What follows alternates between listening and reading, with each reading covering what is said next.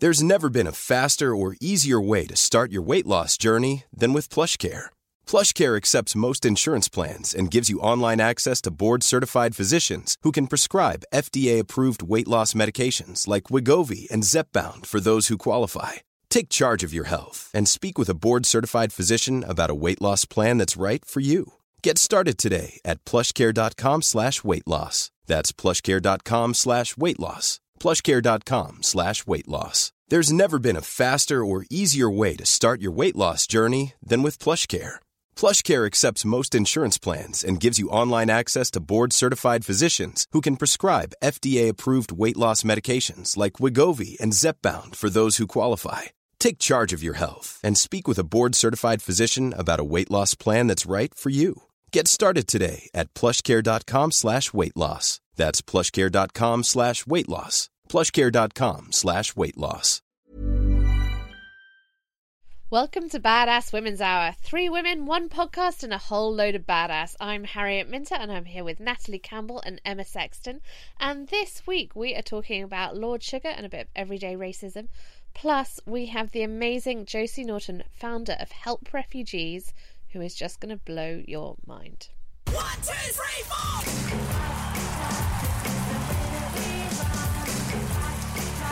It is, of course, time for the news. Our news section this week. Emma, what are you talking about? Well, I'm really sorry, but I have to talk about... no, actually, I'm not sure. I'm not sorry. Talk about Alan Sugar, Lord Alan Sugar. And he did a tweet this week. I don't know if... Did you guys see his tweet? Well, it was so quick, wasn't it? It was up and down in 1 second. Yeah, it was. But to me, it followed on from our conversation the other week about everyday racism. Mm-hmm. So he did a tweet about the... Senegal football team, and he basically said, I recognise some of these guys from the beach in Marbella, multitasking, resourceful chaps. And the thing is, he took the tweet down, but he didn't actually think that he'd done anything wrong. He subsequently half apologised. Lots of people are calling for him to be fired. The BBC seemed to be kind of sticking up for him, but well, definitely not firing him. But it was, to me, it was another prime example of everyday racism. And for me, the tweet was, it was so obviously racist and degrading and rude, because he didn't just tweet that, he actually put a photo that had been photoshopped of the Senegalese football team with sort of sunglasses and hats, and then, you know, selling I've just sunglasses noticed and hats that in front of them. I didn't notice that bit of the picture. It was so crass.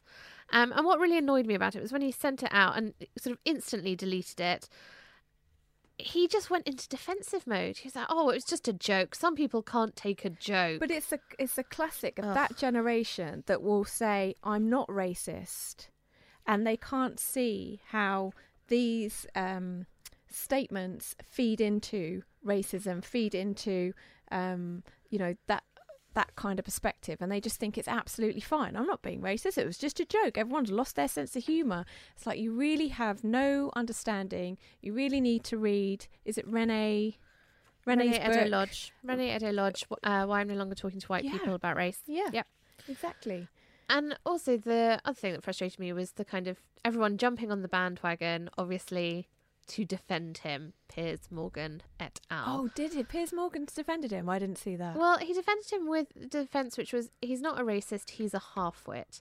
And there's a fabulous article written by, let me find it, Yomi Adegoke, in which she says, as if one can't be both a racist and a half-wit, which is in fact what he is.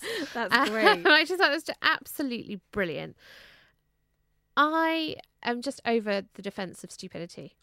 If your actions are racist, you are racist. Yeah, but it's just that it's that lack of wokeness, isn't it? That lack of not reading, of just sitting in your position of privilege and not understanding, the background to that. And regardless, I mean, those guys that do sell sunglasses on the beach in Marbella, they're not there because that's not a life choice. Yeah. Do you know what I mean?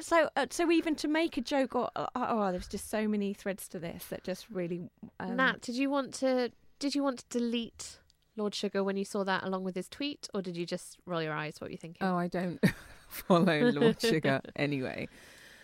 I mean, eye roll. is basically where I'm at, and it shouldn't be an eye roll.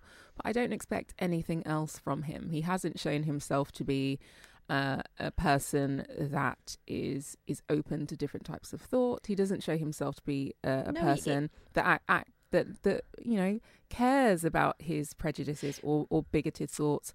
And so to think that you're going to get any response from him or Piers Morgan or anyone else other than it was a joke, basically we're putting lots of energy into it. No, but my issue is that, so in the same article it goes on to continue that there have been black men who have said things that were deemed to be racist, and they were either removed from shows or they were sacked.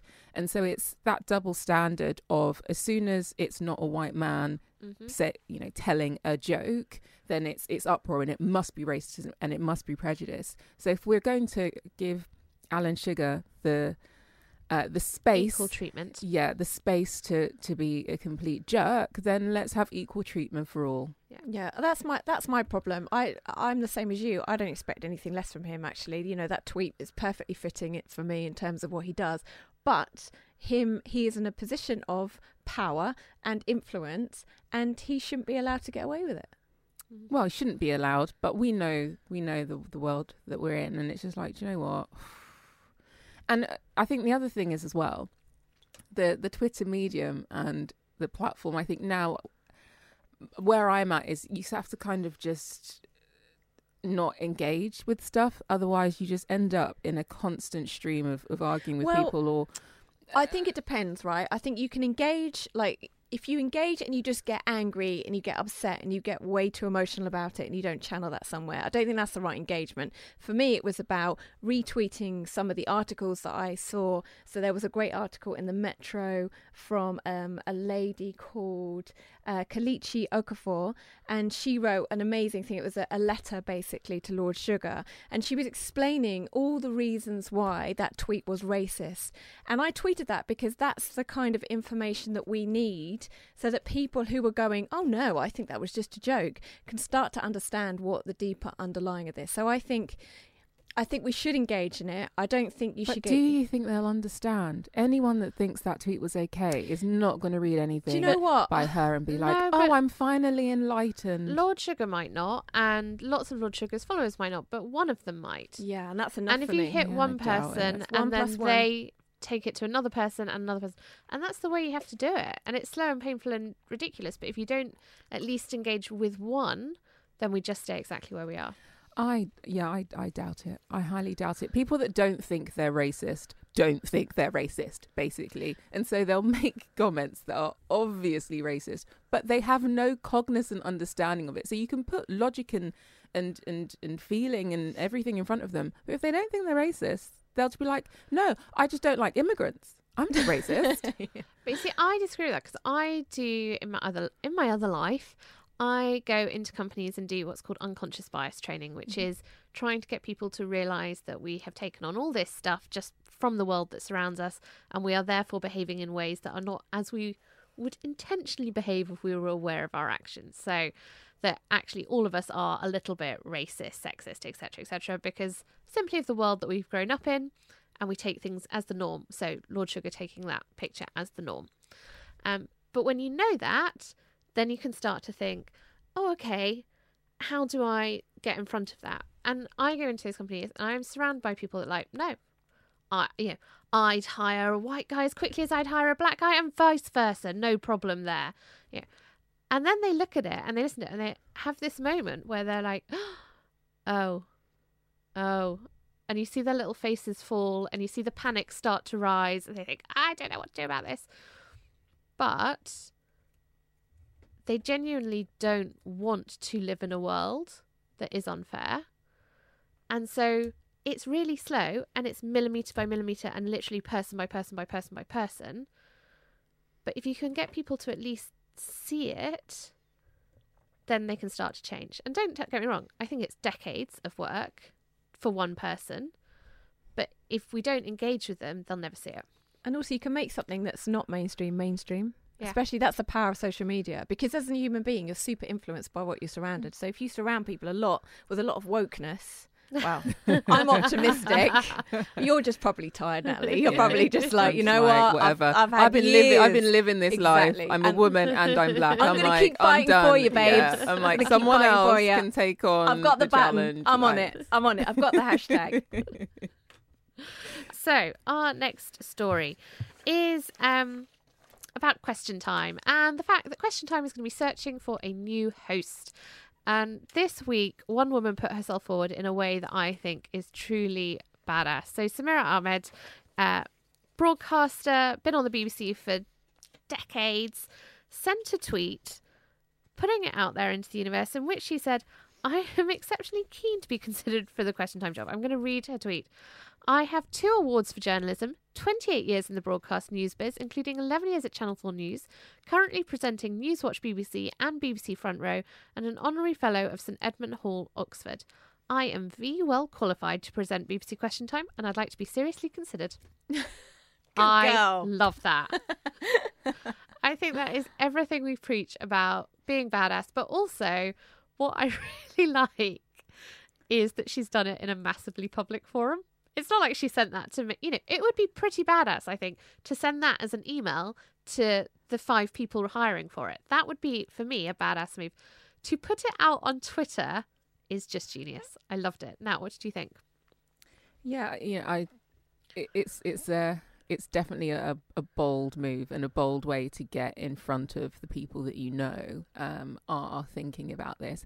And Samira is on the inside. She'll know who's on that shortlist. So she probably thought about it and said, okay, well, if my agent isn't getting any cut through, this is the next best move, because it will turn into a bit of a social media chatter, and it will get in front of the bosses. And if they don't include me, then people will start asking why. So I do think it was ballsy from that perspective.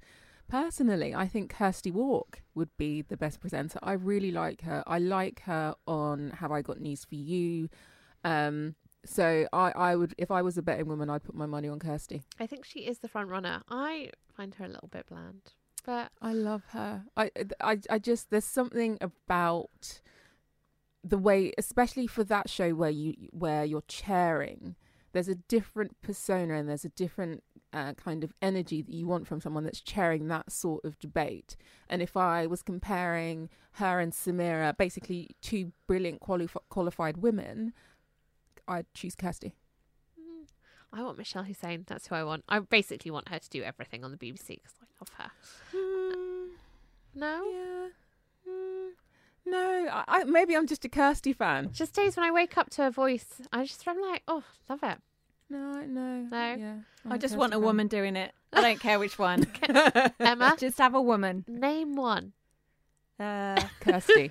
Samira. I've just Googled them. I've just Googled all the women you're talking about, and I'm with Harriet on Samira. Kirsty, I think, is fine, but I just think Samira is probably a bit more interesting. But I'm really interested in her tweet, because I'm like, oh, could this be the future of CVs? Yeah. So basically, you tweet how badass you are, and then depending on how many retweets you get, depends on whether you get the job. Oh Did my you gosh, see there was can a you girl imagine? that That's got her terrifying. dream job at Spotify? She did exactly that. Did she? did a Twitter CV. She did a little video, and it got back to the CMO at Spotify, and she got the job.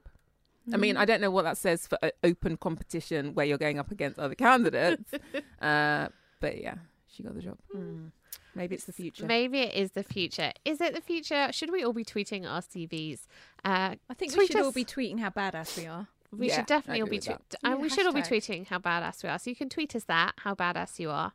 I'm worried about that, but feel free to tweet it anyway at Talk Radio. And also tweet us your CV. Let's see whether we'd employ you. We need a Badass Women's Hour intern. If you want to apply for it, tweet us your CV at Talk Radio, and we'll see if we want to take you. Also in our news section, female football pundits. Nat, what is going on with them? Wow. So first of all, we're in the midst of this small thing called the World Cup. And would you say that in terms of a pundit, someone that has the following experience would make a good pundit? Mm-hmm. Someone that has played 100 times for England, has a 17-year career with spells at Birmingham City, Charlton Athletic, Chelsea, and now Juventus, and has, someone that's won all of the honours the game has to offer. Good pundit, bad pundit. Just based on experience. Brilliant pundit. theoretically good pundit. Yes. Theoretically. Unfortunately, not everyone feels the same. Because Is it a man doesn't feel the same? Yeah, exactly. So Eni Aluko is the person that I was talking about, and she did a really good turn as a pundit for the World Cup. And while she was breaking down, I think, the Chilean play, her co-host, I can't remember his name, basically just started clapping because he didn't expect that she could actually diagnose a play and explain it back to the audience. Was it a sarcastic clap, or was it like no, it was clap? Oh my goodness! Oh my! I didn't expect that to come out of your mouth. He thought he was being very charming. Yeah. Okay. He was. I think. I feel like it was a sort of cultural misunderstanding in that no, because the other guy did it too. The other okay. he clapped, and then the other pundit was like, "Yes, oh my, well done, well done, Eni." No. You know, and it's that thing of you expected so little that because you got top class, you were just shocked, and you couldn't do anything other than clap and say well done. But equally, even though she was great, other people were like, oh, well, she's just there because they wanted a bit of diversity. And she was good. She's played 100 times for England. I'm pretty sure they've had people that have played less. Or someone that's in a completely different sport that's not football in the pundit chair. So actually, she had the relevant skills and should be there. So again, it's one of those eye rolls. Why can't people get over it? It wasn't a man in the chair. But she gave a really good performance. And they don't know whether, because she's not a man, whether she's got the credibility to talk about football. No. You know, if you haven't played 1,000 times for England, you must not have the credibility, which basically then rules out all the male players that were on the stage. Rio Ferdinand actually said, so they were talking about Ronaldo's kick for Portugal. And Rio was like, I couldn't even do a kick like that. And it's like, well, you're obviously not that great. Get out the pundit's chair. That's what I should have tweeted. Get out the pundit's chair. If you can't kick a ball like Ronaldo, you shouldn't be there. Let's get a woman in. Do you think... So the thing that's interesting to me about this is clearly when they were looking for World Cup pundits, everyone went, we need...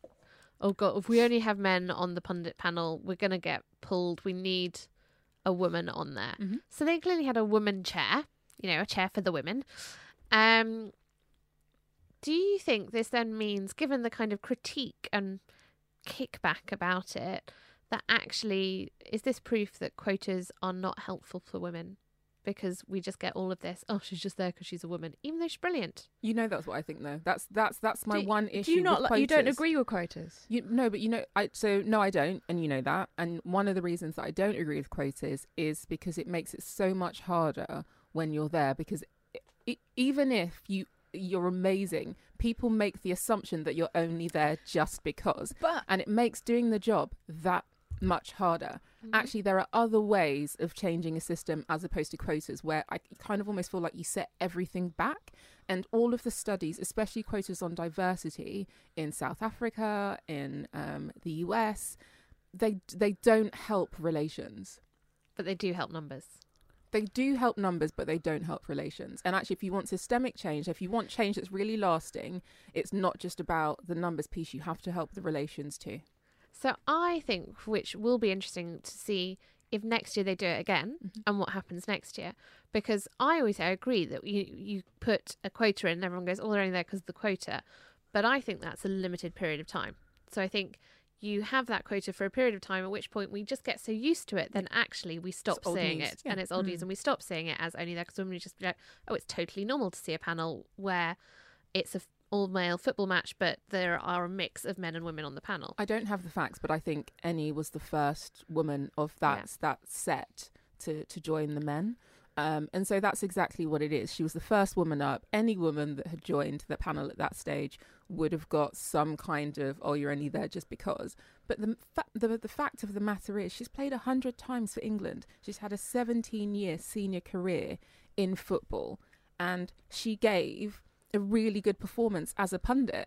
And so we should be saying, wow, it's great to have another pundit perspective that's going to break down a game that I'm watching. And, you know, men, I assume that when you're watching football, you're actually interested in pundits that can share some insight. And that's what she did. So what's the problem? I'm just going back to your, you know, the quota thing, and you saying, oh, people saying that Annie's only there, she's only there just because. I feel like you can use that term for the men that are already there. It's like you're only there just because.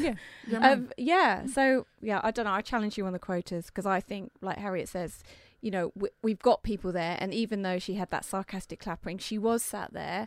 And next year, hopefully, she'll just be there and respected, because people are used to seeing it, and it won't be such a like, oh, this is unusual. And one thing I thought was brilliant was actually when there was a big article about, do we only have women pundits because they're women?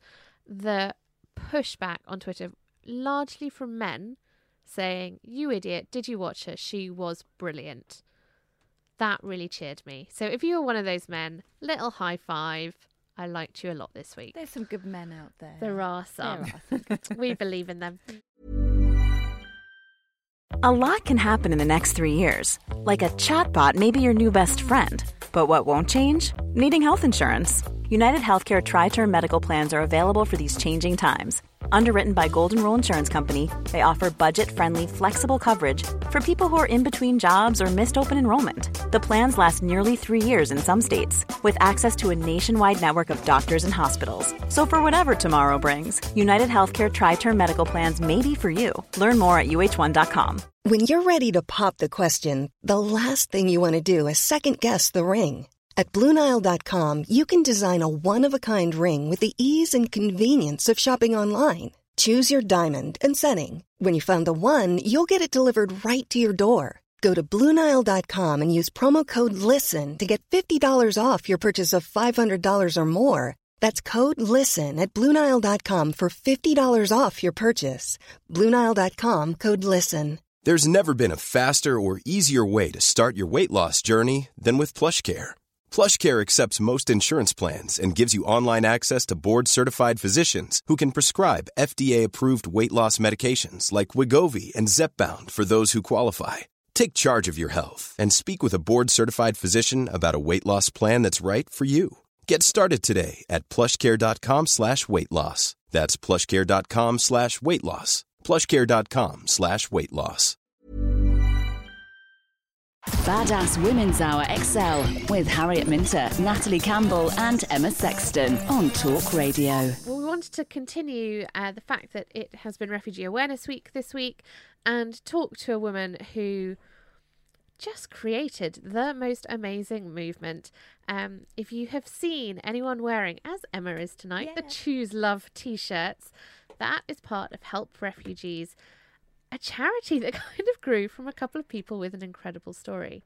If you've ever sat there at home watching the news thinking, I wish I could do something to help, but you don't know where to start, then you need to hear Josie Norton's story. Josie, welcome to Badass Women's Hour. Hi, thank you so much for having me on. So you are the co-founder of Help Refugees. Yes. Tell us, you were sat there thinking, what can I do to help? Yeah. What did you do next? So in August 2015, in 2015, 1 million people arrived in Europe fleeing war and conflict and other terrible situations. And we were seeing all these images on the news of the boats, of really sad images of people drowning, of people living in awful conditions in Calais. And it kind of felt just like putting a status on Facebook didn't really feel like enough anymore. So myself and some couple of friends decided that we would try and raise £1,000 and one van load of stuff to take to Calais, so like tents and shoes. And we started a hashtag, which at the time was Help Calais, but it went totally viral and we accidentally raised £56,000 in a week and started an Amazon wish list of all those most wanted items and got a phone call from the storage who'd given us one room of free storage saying, you've got £7,000 packages arriving tomorrow. So you need to get some volunteers down and you need to learn to sort this out. So we're like, oh my God, what are we going to do? So we suddenly were advertising on Twitter for volunteers. We were learning to pack and sort. A volunteer who did logistics in a prison came down and was like teaching us about palletizing. I didn't even know what a pallet was. And so that happened every day for 5 weeks. And then we realised that we didn't actually know who we were going to give any of this stuff to. And we felt such a sense, I think, of responsibility to the public who'd entrusted us with their money and bought these items. And we wanted to make sure they were going to the right place. And so we went to Calais and expected to find the big charity or the governmental body who was there taking care of all these people. And what we found was 5,000 people living in a field, essentially, with nothing. Like, babies had no nappies on, families didn't have food. If they had a tent at all, it was a rubbish festival one with holes in it. There was no wash facilities, no toilets, I never expected to see anything like that, I think, with my own eyes, let alone in Europe.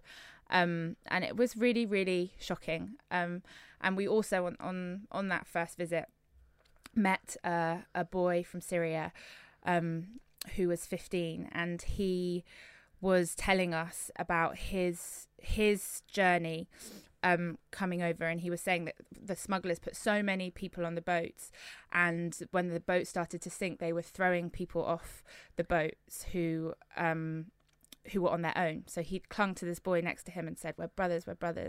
And he was like, and now we're both here. And we were like, but where's your family? And he was like, no, I don't have any family. I'm here by myself. And so this also, at the same moment, we suddenly had to understand, like, God, there are children on this journey who've lost everything. And in fact, the youngest unaccompanied child that was living in Calais was 8. And we just really felt that we couldn't unsee what we'd seen. So we ended up partnering with a local French association, renting a warehouse, starting a distribution system, a shelter building program.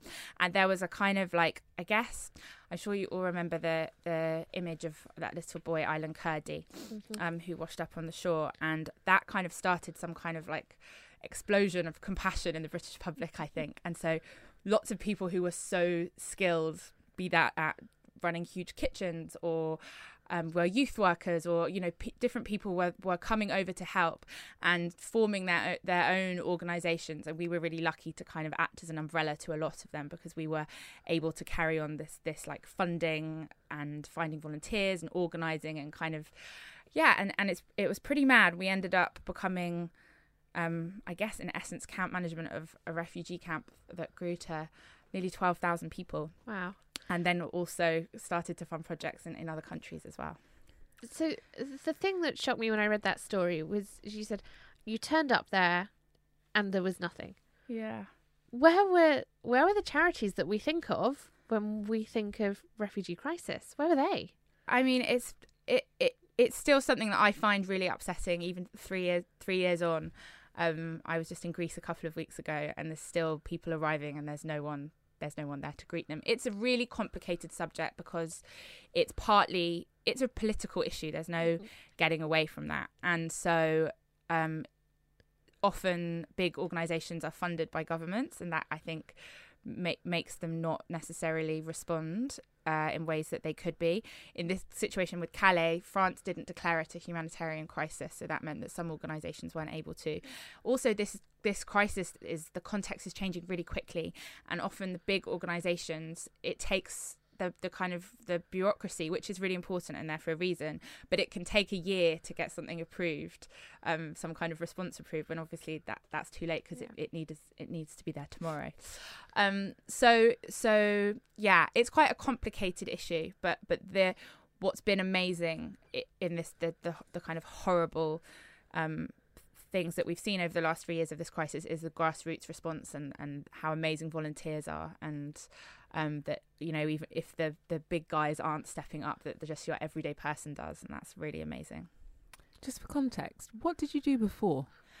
I used to work in music management. I was a personal assistant, and before that I'd worked in different jobs in music and been a waitress and all those kind of things. So it was almost going from an office to starting a campaign and then getting there and saying, well, right, now we need to create an organisation to support everyone that's here, and volunteer management and... Yeah. I think partly because we were quite naive, we didn't. Easier. We were like, well, why don't we just do this? Because we didn't know that all those things shouldn't really be possible. And I think as well, interestingly, lots of the skills of working in an office or whatever it is, you know, they're actually quite transferable, because it's kind of like a business.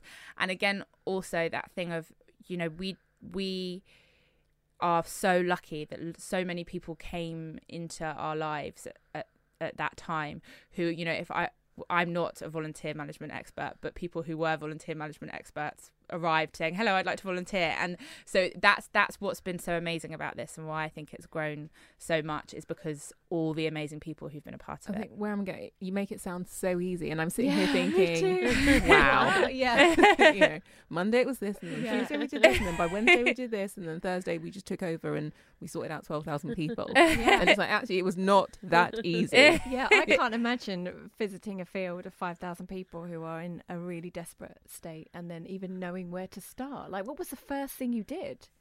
The first thing we did, well, there was this local French association who we partnered with, and they're a group of retired French teachers, and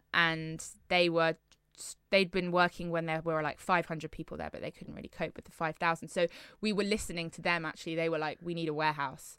And we were like, okay, great, we'll get that. And then they were like, we need a shelter building program. So we were like, great. And then we went and found the money to buy the wood, and then some builders, you know, that were there. So it was this amazing kind of organic thing. And now as well, you know, so Calais is the only place that we're operational, but we now fund 80 projects in 10 countries. Wow. That's everything from children's hospitals in Syria to search and rescue off Greece. And it's like all of those partner organisations, they're all just absolute total heroes, and it's a privilege for us to be able to work with them and support them. Wow, I am in like absolute awe of you. No, really, it's all the people on the ground. They're the real heroes. So you said you're still operational in Calais. What's the situation there now? So in October 2016, they evicted the camp, and we kind of thought as an organisation we probably would then not be needed there. And you know, that camp there was an amazing sense of community, and volunteers were amazing, but it was a bad place, and it was good that it was being closed, but they did it in a very violent way that they didn't need to do, and there weren't provisions for everybody. But unfortunately, the systems in France still don't work properly, so people are still forced to live in outside in these situations, and so there are still around 1,000 people in Calais, but there's not allowed to be any kind of formal settlement anymore.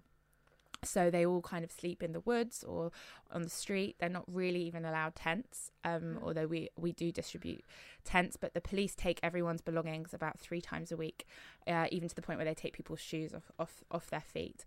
So we have to distribute 3 times as many things. So even though it's much less people, the operation is still quite big. And of that 1,000, 100 are unaccompanied children.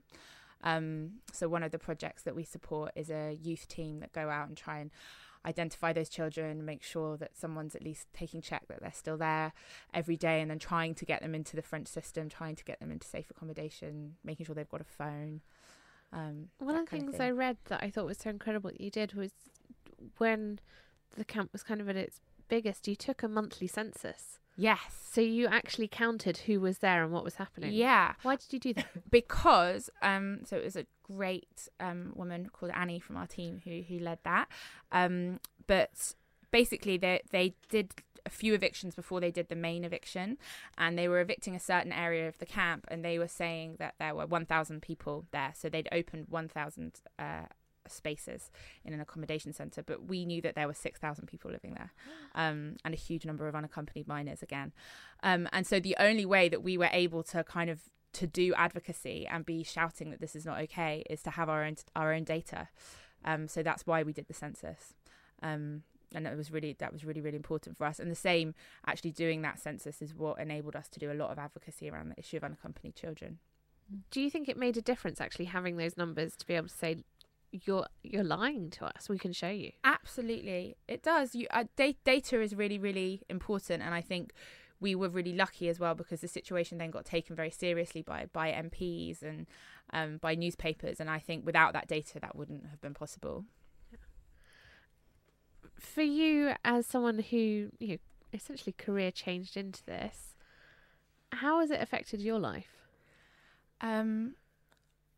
Well, I don't have a life as much as I used to. Well, actually, now we're 3 years on. It's calmed down a tiny bit, but it's a really weird thing because I feel so privileged and so lucky. We all feel so privileged and so lucky to do this, but I feel weird saying that because so many people are suffering and it's such an awful situation. But something I always say is that it's like we've seen the worst of humanity, but also the best. And so just feel so lucky to get to work with people and be inspired every day. And that's both the people, the refugees themselves, and people, seeing on Instagram a kids' bake sale where they're raising money for Help Refugees. It's just unbelievable. Josie, how do you kind of look after yourself? Because you must, you're exposing yourself to some really difficult situations, human beings who are really struggling. How do you look after yourself? So in the beginning, if being truthful, we weren't, and there was a real thing of like volunteer burnout was a real thing. So now as we've kind of formalized, like it's really important that people take their days off, and it's really important to take time for yourself. Talk to someone about these experiences. It's really, really important. And then, just little things. If you're feeling a bit like, oh God, this is a bit much, I like go get my nails done. Or in our team, the girls always talk about things like that. But again, we're not the teams on the ground who are doing the everyday work. They're the ones really, really seeing the hard things, and indeed the people going through it. So we all we have a responsibility to look after ourselves so that we can continue to support them. I think that's such a great message, isn't it? Because we forget that actually you can't support other people if you don't look after yourself. Yeah, it's really true. It's really important. Yeah, amazing. So we had a tweet from Anthony that I want to talk about, because I think this is a mentality that a lot of people have. So he says, people preach about refugees and set up charities, but where are the charities to get the people off the streets in the UK? We see ex-soldiers who served our country and they cannot get help to get a house. We see mentally ill who can't get a house, men committing suicide, and there's no help for them. So, Josie, I think that there needs to be help for them and help for refugees. Why can't there be help? I don't think it needs to be one or the other. I think we have to have compassion for all people, and I totally agree. There is a real problem with homelessness at the moment. It's really scary how much you can see that more as we're walking around London, and actually some of the organisations we work with do work with the homeless population in London. Do you find that attitude though of if we give to them we take away from us particularly prevalent when it comes to talking about refugees? Sometimes, yeah. I think, especially online you see that a lot, and people, I think, are forgetting that these are human beings, and it could be your mum or it could be your child, or these are people who've just had a bad card of hands dealt to them. And then I also one of the countries that we work in is Syria, and they're literally dropping bombs on schools and hospitals, and that is quite different to any situation that's happening in the UK now. So I think we have to have compassion for everybody. And also the thing that really gets on my nerves is the fact that if you're in the UK, you are here because of luck. Yeah, exactly. And just because you're lucky enough to be born in a country that can look after you and give you opportunity, are we then saying that if you're unlucky to be born, that you don't deserve the same opportunities as us? That's the attitude that I just struggle, that I just can't get my head around that. Why you would not want greatness for another human being on this planet, and why you think that what you have in the UK is yours, solely yours, and you've earned some right to it. That's the attitude, it feels to me. Since doing this, before I just totally took having a passport for granted. I didn't realise how lucky we are that we're able to travel and go places, and I didn't realise how lucky I was to have an education and access to an education, and to be a female living here. There's all these things, I just don't realise how lucky we are. And yeah, exactly like you say, everyone should at least have the right to be safe. I think the other thing is the stigma that's around it, and so people don't go back to the core of why someone would be a refugee. They're fleeing persecution, they're fleeing war. Again, it's not reported across most of the mainstream, but there are wars raging all over the world at the moment, which are horrid, i.e. people cannot go to bed at night knowing that they're going to wake up in the morning, not just from bombs, but it might be the knife of a militia. Exactly. And so people don't connect that with people they're needing to flee and move to somewhere safe. And so if we go back in history, what's the closest thing we can think about? Is it World War II, where people had to flee and get somewhere safe? And I think we're not showing that level of compassion, because the story that comes through isn't persecution and war.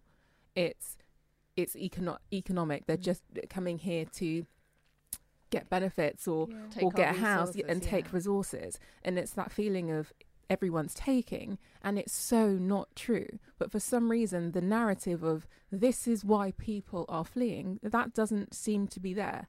That doesn't seem to be reported. The wrong story or the wrong message continually comes through. But equally, you kind of feel like you shouldn't have to have that narrative. And actually, I wanted to ask Josie about your Choose Love campaign, because I'm wearing my Choose Love t-shirt, and Choose Love is what we would like all human beings to do, rather than thinking, oh, we're taking our resources. Can you tell us how the Choose Love campaign came about? So right in the beginning, when we were trying to raise money, and we decided to put on a music gig, and which Paloma Faith headlined.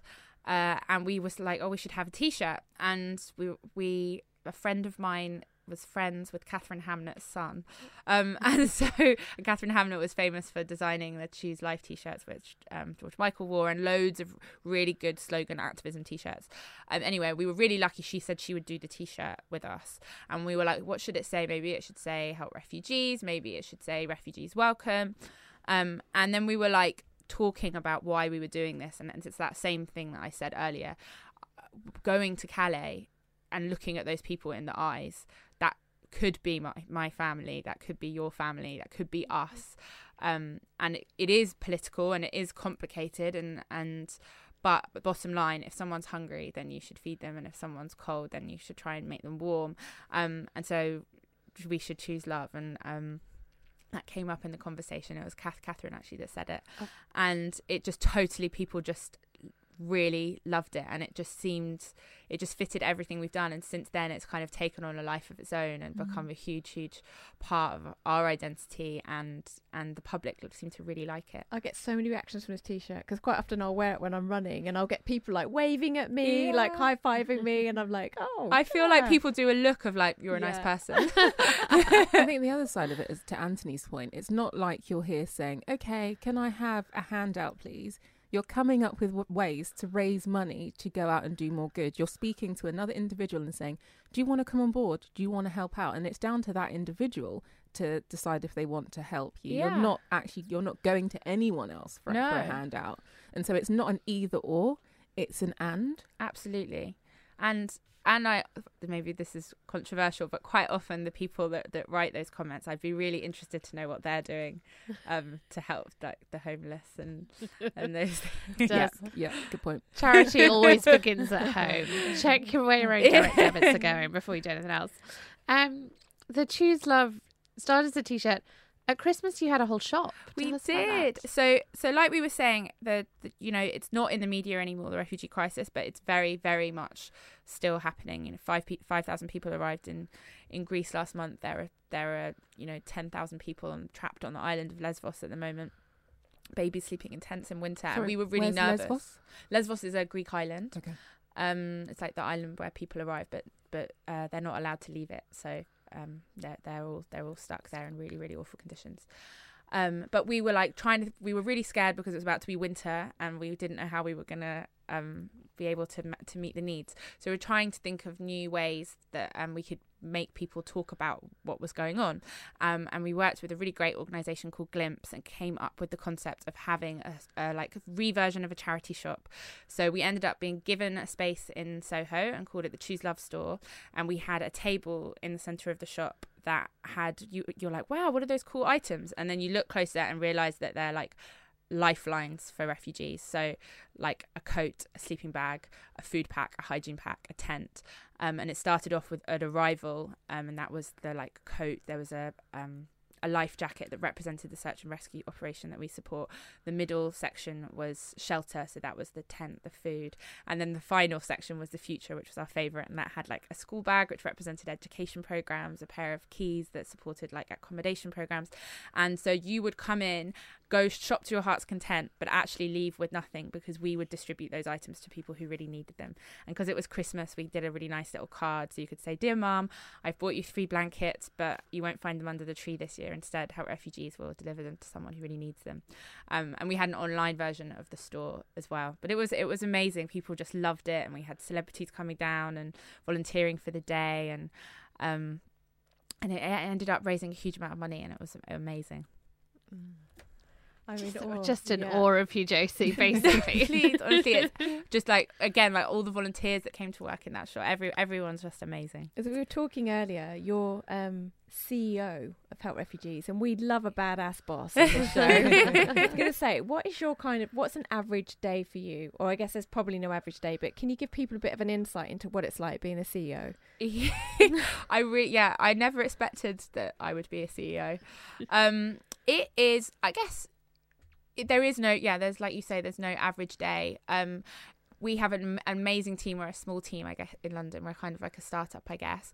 So we are, we're really always pushing on our social media channels, because that's how we do a lot of our crowdfunding. So that could be campaigns coming in from the ground. That could be celebrities wearing the Choose Love t-shirt. That could be, we're also often feeding what's going on the ground to newspapers, all that kind of thing. We've always organising fundraising events. We are often, we have all the different projects. We check in with them every day and get updates. They have different needs. We might need to be ordering more things. We've had to like formalise properly as an organisation now. So there's a lot of, the monitoring and evaluation and reporting and check-ins with our field teams, doing weird radio shows. Like you just have, it's like quite crazy. There's a lot of travel involved. And it's still very much we exist hand to mouth, so it's still like just a constant trying to raise as much money as possible and get it to where it needs to go as quickly as possible and in the most effective way. And if someone felt that they wanted to help you, yes, what can they do? They can go to our website, and you can see all the different ways that you can help, and that everyone has different capacities of ways to help.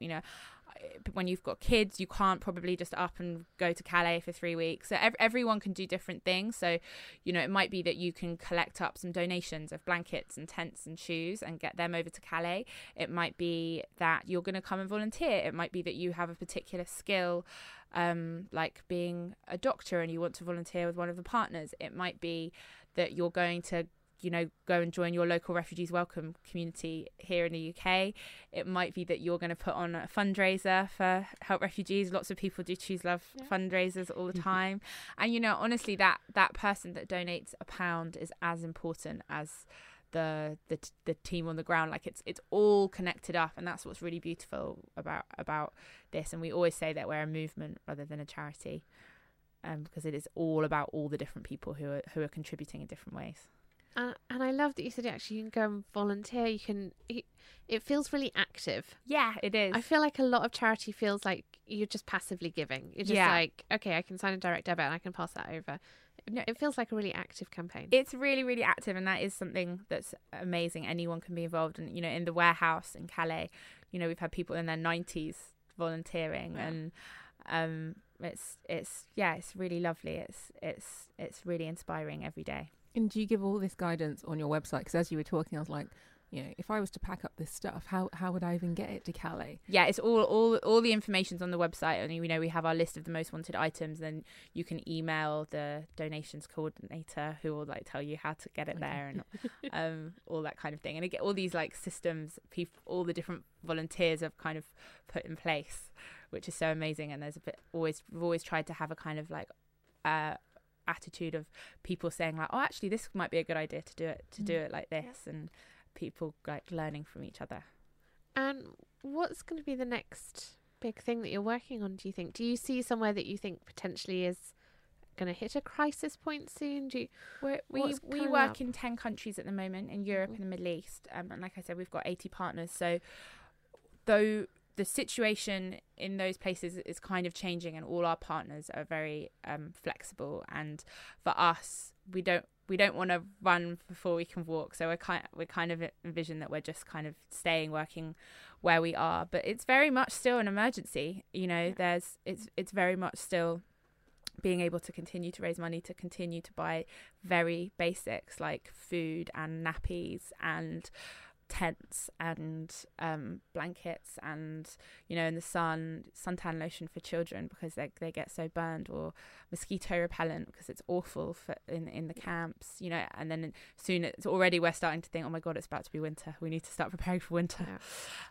So yeah, it's still very, very much that. I don't think there's not a long-term plan other than just trying to meet the basic needs, and where possible also support long-term projects and get people to have their independence and a life again.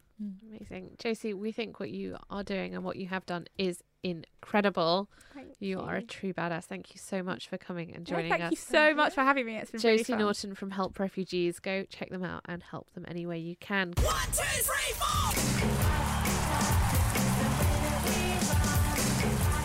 This has been the Badass Women's Hour podcast. We hope you've loved it as much as we do. If you did, rate and review us, give us 5 stars, and then come have a chat with us at Badass Women's Hour HR on all the socials. Facebook, Instagram, Twitter, you name it, we're there.